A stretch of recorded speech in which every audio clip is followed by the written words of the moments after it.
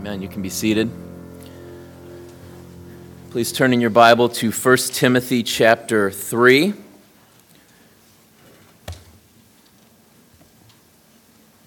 Our text this morning, 1 Timothy 3, verses 8 through 13. As we continue our series, this 2-month summer series, kind of a theology of the church. What does it mean to be a faithful church? Will lead us through the end of July, and then in the month of August, in the first Sunday of September, our bivocational and lay elders will be leading us in the ministry of the word preaching. So you'll want to be here for that. But this morning, our topic is the Office of Deacon, as we continue to consider what does it mean to be a faithful church, a biblical church. 1 Timothy chapter 3, starting in verse 8, the Holy Spirit says this: "Deacons likewise must be dignified, not double-tongued, not addicted to much wine, not greedy for dishonest gain. They must hold the mystery of the faith with a clear conscience. And let them also be tested first, and let them serve as deacons if they prove themselves blameless. The women likewise must be dignified, not slanderers, but sober-minded, faithful in all things. Let the deacons each be the husband of one wife, managing their children and their own households well. For those who serve well as deacons gain a good standing for themselves and also great confidence in the faith that is in Christ Jesus." This is the word of the Lord. Let's pray. Our Father in heaven, we confess that the grass withers and the flowers fade, but the word of the Lord stands forever. Your word is the truth. And so we ask now, Father, that you would sanctify us in the truth. We pray, our Father, in the name of your Son, the Lord Jesus, and by the power of the Holy Spirit. Amen. I had kind of a silly little joke to start the sermon this morning. I'm going to go a different way with this, though, and just say that we love our deacons here at Christ Community Church. We need our deacons here at Christ Community Church. As we continue this series and think about deacons and why they are a non-negotiable element of the church, why it's important, why it's imperative for the office of deacon to exist in the church, we have thought so far about the preaching of the word, the sacraments, church membership, and elder rule. Last week, Pastor Kevin preached on elder rule, and so this morning we think about the other office in the New Testament local church, which is the office of deacon. In order to help us think this morning about why the office of deacon is so essential for the local church, we're going to ask the 5 most basic questions that you can ask really about any topic, and we're going to apply that to deacons in the local church. And those 5 questions are what, who, where, when, and why. What is a deacon ministry, the office of deacon? Who are the deacons? Where do deacons serve? When, and why? So let's start with the first question, what? What is the office of deacon? The title deacon is actually a transliteration of the Greek word diakonos, which means servant or minister. So when we're saying the term deacon, we're just taking the Greek word that means servant or minister, and we're anglicizing it, basically. We're transliterating it. That's what deacon means. Theologically, in the New Testament, the title of deacon speaks to one who serves God by serving others, especially those within the church. As was mentioned, biblically speaking, there are only two offices in the church given and sanctioned by the Bible: elder and deacon. The Bible speaks nothing of senior pastors, lead pastors, associate pastors, youth pastors, music pastors, treasurers, superintendents, moderators, committees. All of these ideas are foreign to the New Testament. In the New Testament church, there are two offices: elder and deacon. The office of deacon exists to lead the church in serving. Deacons are those who lead us in serving. The elders, of course, as we saw last week, lead in preaching and teaching. The elders lead in doctrine and discipline, but the deacons lead us in serving. And it is in Acts chapter 6, feel free to turn there if you want, Acts chapter 6, verses 1 through 7, that we see the origin of the office of the deacon. The first time that the New Testament church, that the New Covenant community embraces this office of deacon. Listen along as I read Acts chapter 6, starting in verse 1. Now in these days, when the disciples were increasing in number, a complaint by the Hellenists — Hellenist just means non-Jewish, they were the Gentiles, the Greeks — arose against the Hebrews, Israel, because the widows, so the non-Jewish widows, were being neglected in the daily distribution. And the 12 summoned the full number of the disciples and said, "It is not right that we should give up preaching the word of God to serve tables. Therefore, brothers, pick out from among you 7 men of good repute, full of the Spirit and of wisdom, whom we will appoint to this duty. But we will devote ourselves to prayer and to the ministry of the word." And what they said pleased the whole gathering, and they chose Stephen, a man full of faith and of the Holy Spirit, and Philip, and Prochorus, and Nicanor, and Timon, and Parmenas, and Nicholas, a proselyte of Antioch. These they set before the apostles, and they prayed and laid their hands on them. And the word of God continued to increase, and the number of the disciples multiplied greatly in Jerusalem, and a great many of the priests became obedient to the faith. So what we see in Acts chapter 6 is that in Jerusalem, this is post-ascension. Jesus has already ascended to heaven. Post-Pentecost, the Holy Spirit has descended on the apostles. And now we see the book of Acts that the gospel begins to spread from Jerusalem to Judea and Samaria and to the ends of the earth, right? That's what the book of Acts is all about. So near the beginning of the book of Acts here in chapter 6, the Greek widows, the Gentile widows, are being ignored as the church community, even from the very beginning, is caring for the least of these. These Gentile widows are being neglected. No one is tending their needs.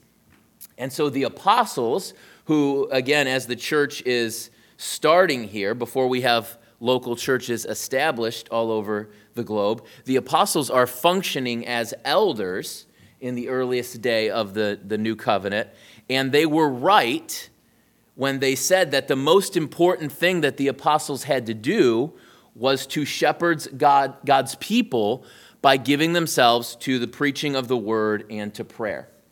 The apostles were not wrong about that.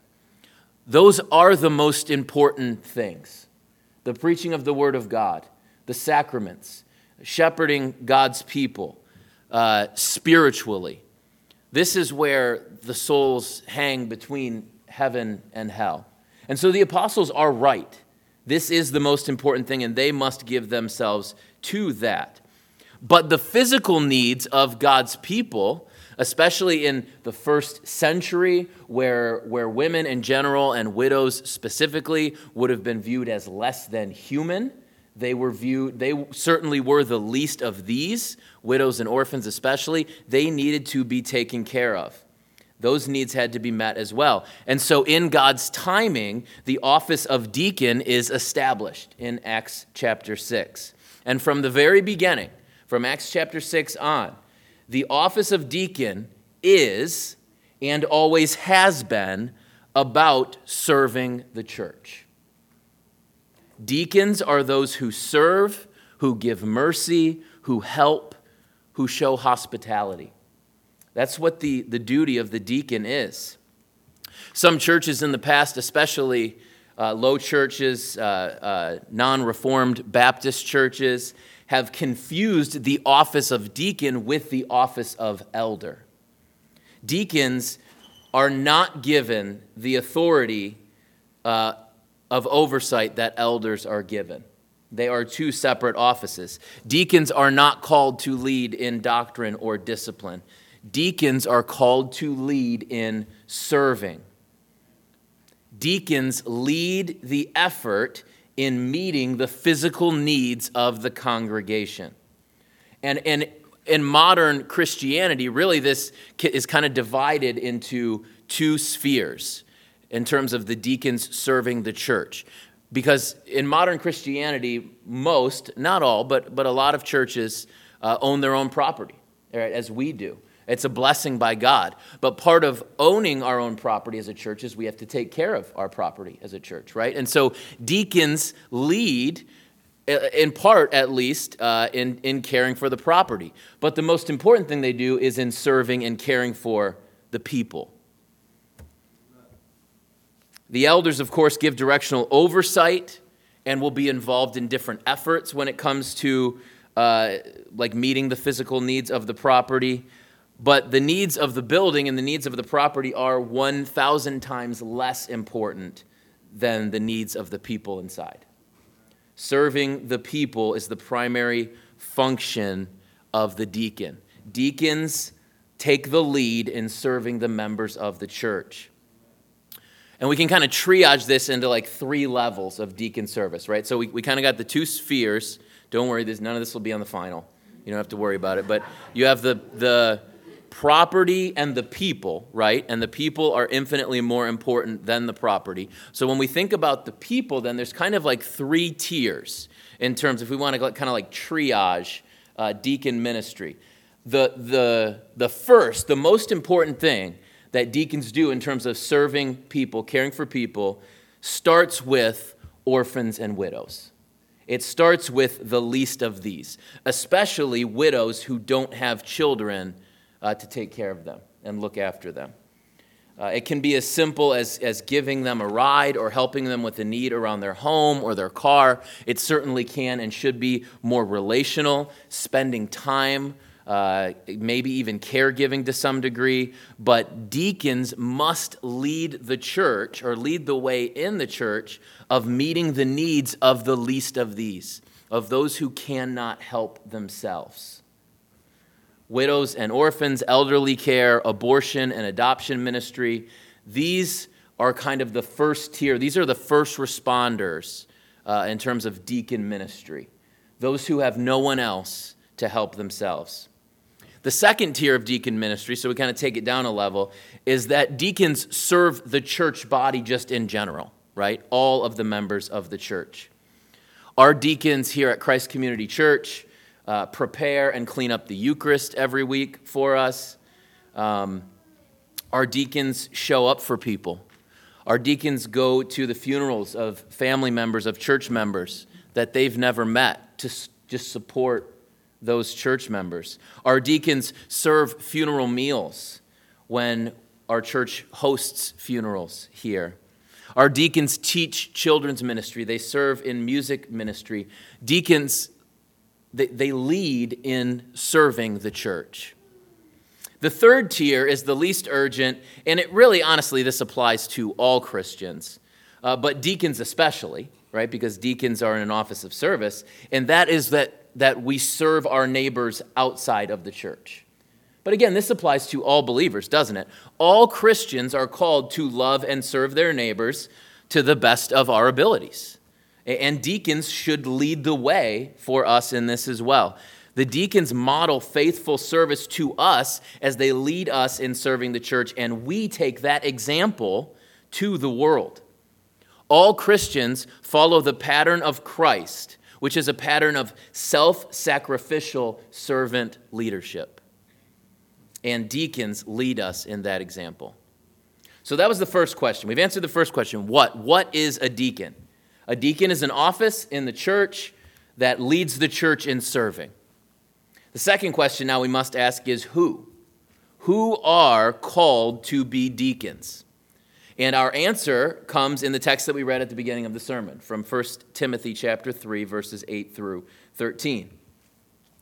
Well, we need to make a few comments. We're not going to deep dive every word of this pericope this morning, but just a couple comments as this follows the passage that Pastor Kevin preached last week about the qualifications for elders or overseers. Immediately now Paul gives us the qualifications for deacons. Notice first in verse 8, so I'm in 1 Timothy 3:8, if you want to look or if you've been flipping around or anything. Notice first that verse 8 says, deacons likewise. That word likewise there. And again, this is immediately following verses 1 through 7. Pastor Kevin preached last week the qualifications for elders. And it's important for us to remember from his sermon last week that as you look at the qualifications for elders, besides the ability to teach, right, that's a unique gifting that God gives. So you have the ability to teach and the restriction against recent converts. So Paul says they can't have just become a Christian not that long ago. They should not be an elder if that's the case. And they have to be able to teach. Besides those two things, all of the qualifications for the elder, for the overseer, the pastor, relate not to skill, but to character, right? It's about who he is as a man. And now the Bible says in verse 8, deacons likewise, in the same way. Deacons must display godly character just like the elders were called to display godly character. Likewise, unlike elders, deacons are not required to possess the gift of teaching, but verse 9 tells us that deacons are required to believe and understand the gospel. Right? Verse 9 says they must hold the mystery of the faith with a clear conscience. So deacons are not mandated to teach like elders are. Of course, that doesn't mean, on the flip side, that deacons are forbidden to teach. This is certainly not the case. We have deacons here at Christ Community Church who do teach, but the ability to teach is not mandated for deacons the way it is for elders. But it is mandated that deacons do genuinely believe the gospel. Along with meeting the moral qualifications for deacon, every deacon must also affirm and not deny the basic tenets of Orthodox Christianity. So think about what we confessed earlier in the Apostles' Creed. That is the oldest summary of Christian orthodoxy in the history of the church.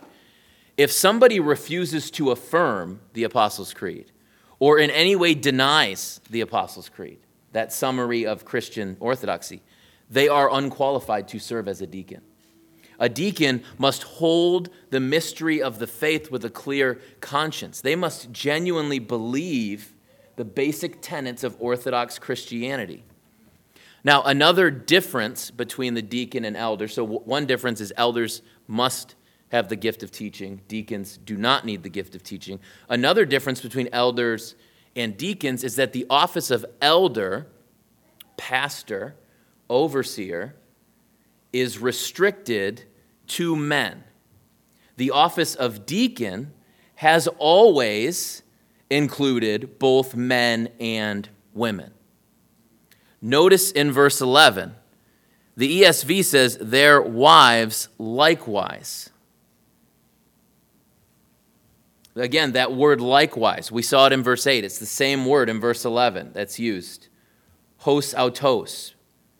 Likewise. So in the same way that he uses that word to say, in the same way that the elders, have to have good character, so the deacons do. Now he's doing the same thing in verse 11. In the same way that I was just talking about these deacons, likewise, these others must do this. So the Holy Spirit's telling us, just like verse 8 is connected to verses 1 through 7, verse 11 is connected to verses 8 through 10 in the same way. Am I explaining that clear enough, or is it too convoluted? That likewise is a marker to let you know these are similar. I'm saying these are in the same manner, in the same way. Now, the ESV is my favorite translation of Scripture, but in the ESV, 1 Timothy 3:11 is a bad translation. The word that the ESV translates as wives is the Greek word gunekos, which can either mean wife specifically, or it can mean women more generally. And there are a couple of reasons why it is unlikely that when Paul writes the word gunekos here that he means wives. He does not mean wives. He does not mean wives of deacons. He means women deacons. And these are the reasons why. First, again, is that the recapitulation of the word likewise. So just as Paul uses likewise to contrast deacons with elders, he's doing the same thing here in verse 11 to compare and contrast male deacons with female deacons. Secondly, Paul does not give us any qualifications for elders' wives in verses 1 through 7. So it logically follows that the qualifications in verse 11 are not for the wives of deacons, but for women deacons. Elders have a higher responsibility in the church than deacons, so it does not make sense that there would be qualifications for the wife of a deacon and not qualifications for the wife of an elder. It more logically follows that Paul is using gunekos to mean woman and not wife, and he doesn't use it in verses 1 through 7 because women are unqualified to be elders. But women are qualified to be deacons. And so these are not the wives of deacons, but women deacons.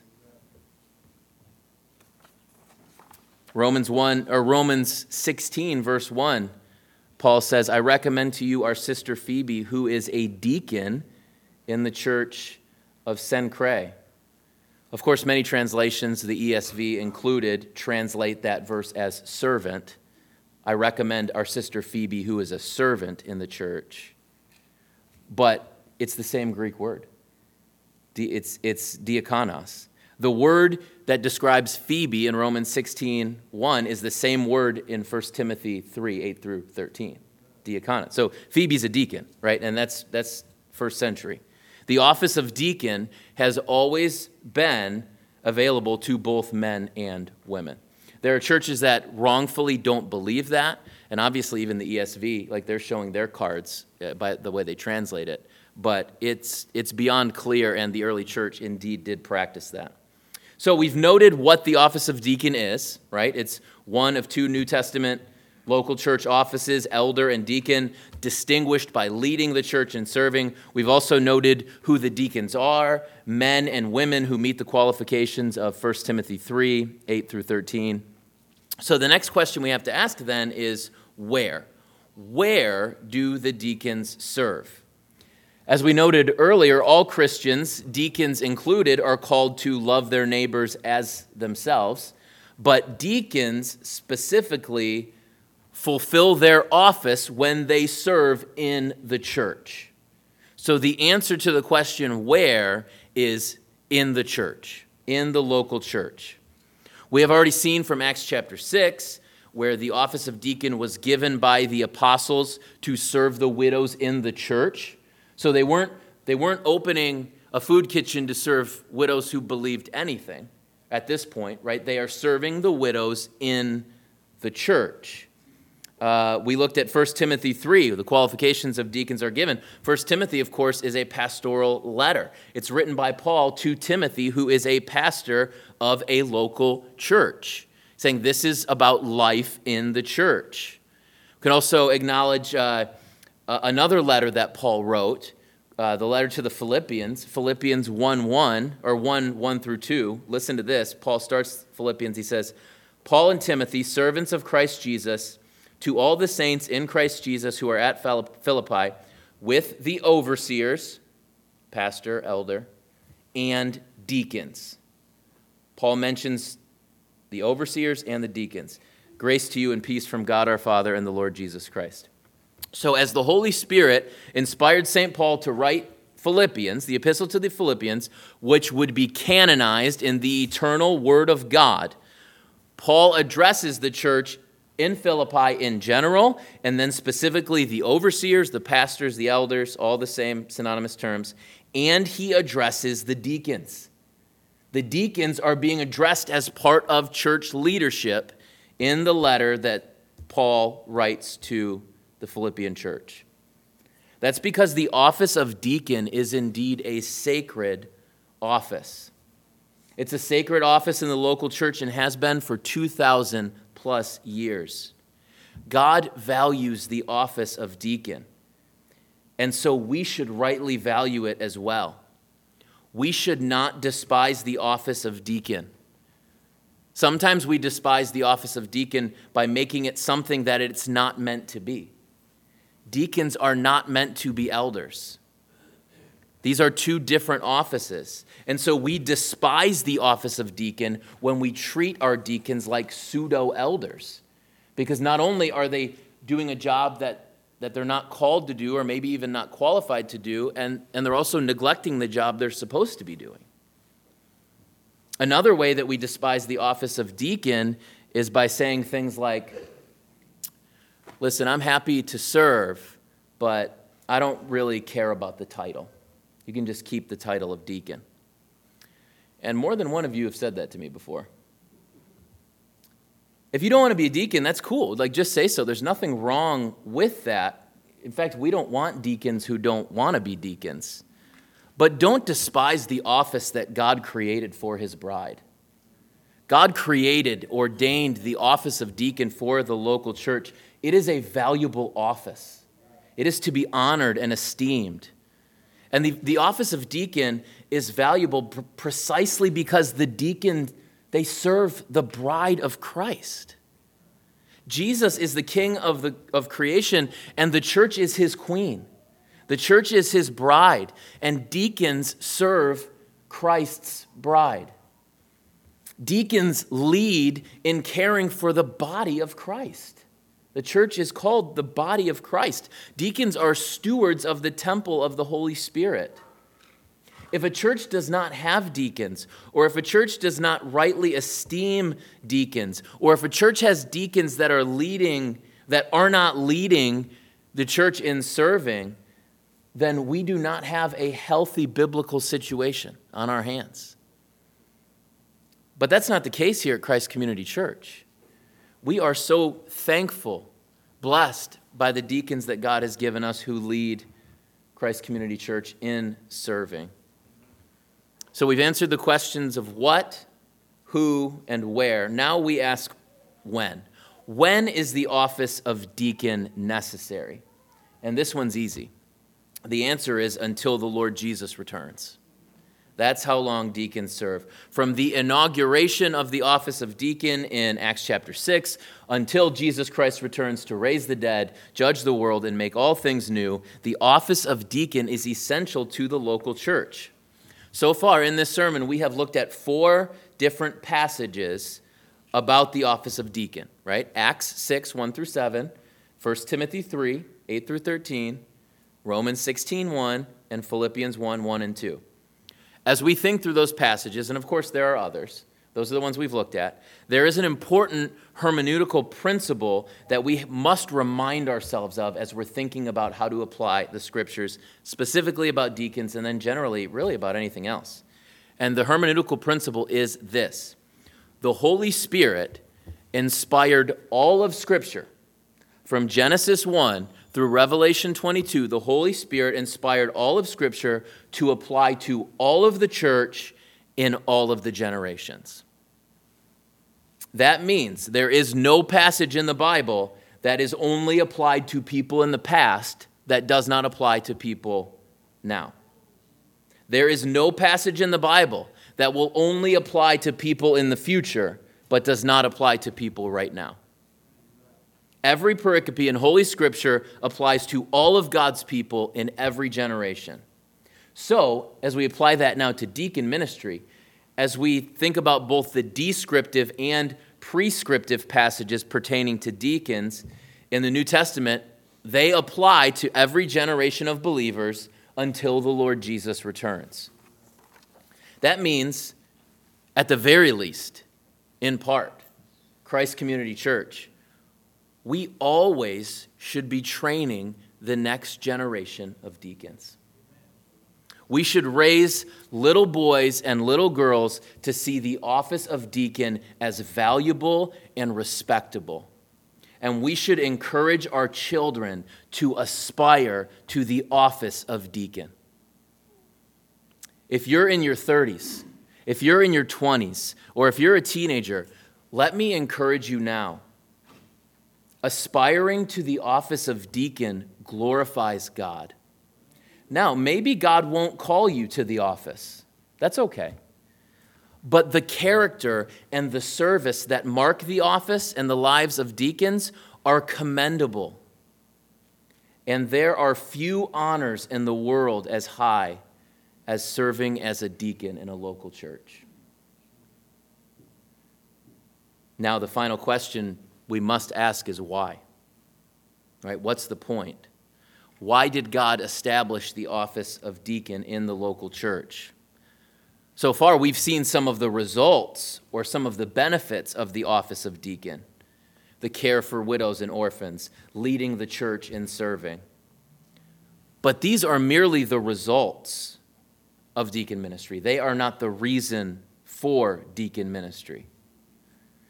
The reason why the office of deacon is so important, so essential, is found in passages like what Pastor Andrew read for our call to worship in Isaiah chapter 52 and 53.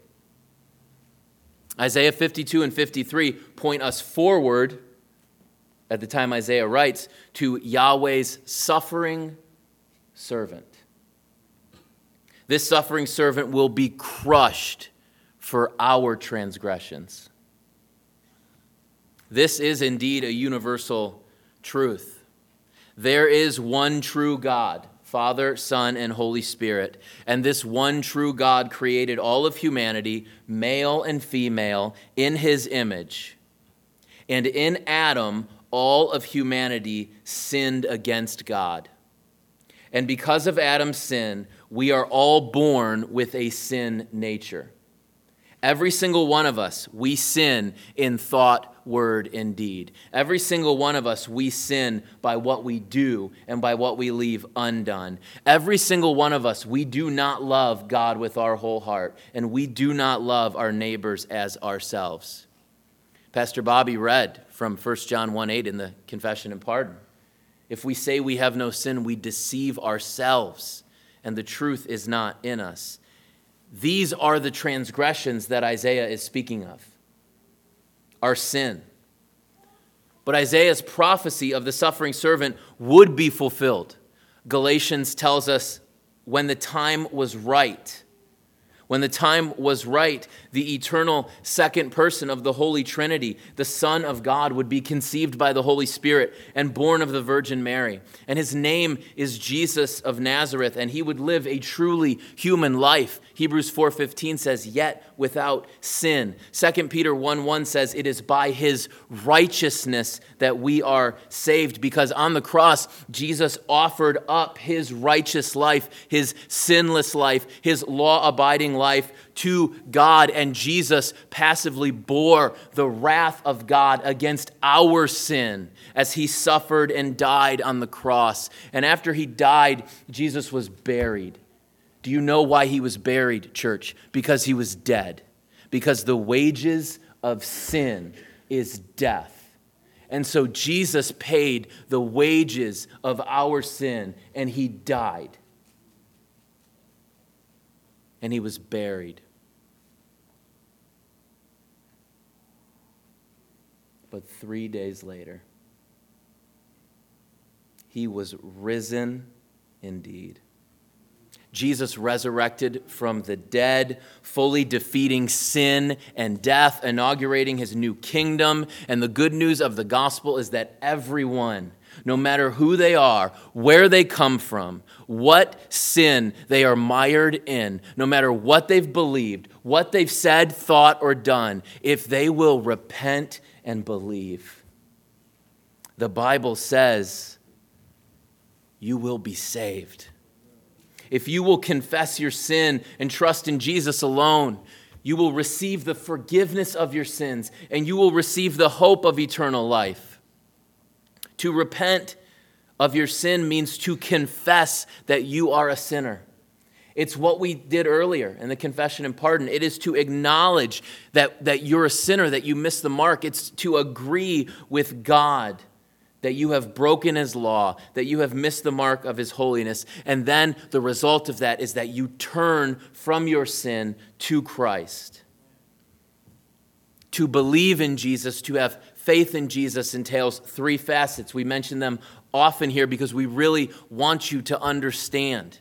We're trying to be clear even more than we're trying to be creative. Knowledge, assent, and trust. Faith, that's what faith is. You say, I have faith in Jesus. What does faith mean? Faith means you have knowledge of Jesus, that you assent, that knowledge is true, and that you trust in that message, in that gospel. Knowledge of the gospel means that you know who Jesus is and what Jesus did. And if you have been listening to this sermon at all, you have all the knowledge you need. I've not given you all of the knowledge there is, but I've given you all the knowledge you need. God is your holy creator. You have sinned against him. Jesus lived sinlessly in your place, died as a substitute in your place, and rose again. And if you trust in him, your sins will be forgiven and you will live forever. That's what you need to know. That's what we call the gospel. But knowledge of that, like being able to recite that or even understanding that, is not enough. You must also assent to the validity of that message. You have to believe it's true. To assent means that you don't just receive the knowledge of the gospel with indifference, but that you actually believe what the gospel says about who Jesus is and what Jesus did. And the third facet of faith is trust. You assent to the knowledge of the gospel, and then you transfer your trust to Jesus Christ alone. You rest the full weight of your righteousness and your resurrection on who Jesus is and what Jesus did. That's the gospel. And church, that gospel is the reason why the office of deacon is so essential. Because the office of deacon is grounded in the gospel of the Lord Jesus Christ. Jesus is the suffering servant. Matthew 20:28, Jesus said, I came to serve, not to be served. Romans 15:8 says, for I tell you that Christ became a servant to the circumcised to show God's truthfulness, in order to confirm the promises given to the patriarchs, that in order that the Gentiles might glorify God for his mercy. So Paul says, Christ became a servant. You can guess what word that is in Greek. Diakonos, deacon. The text literally reads, for I tell you that Christ became a deacon. He became a servant. Lego gar Christon diakonon. For I say, Christ became a deacon.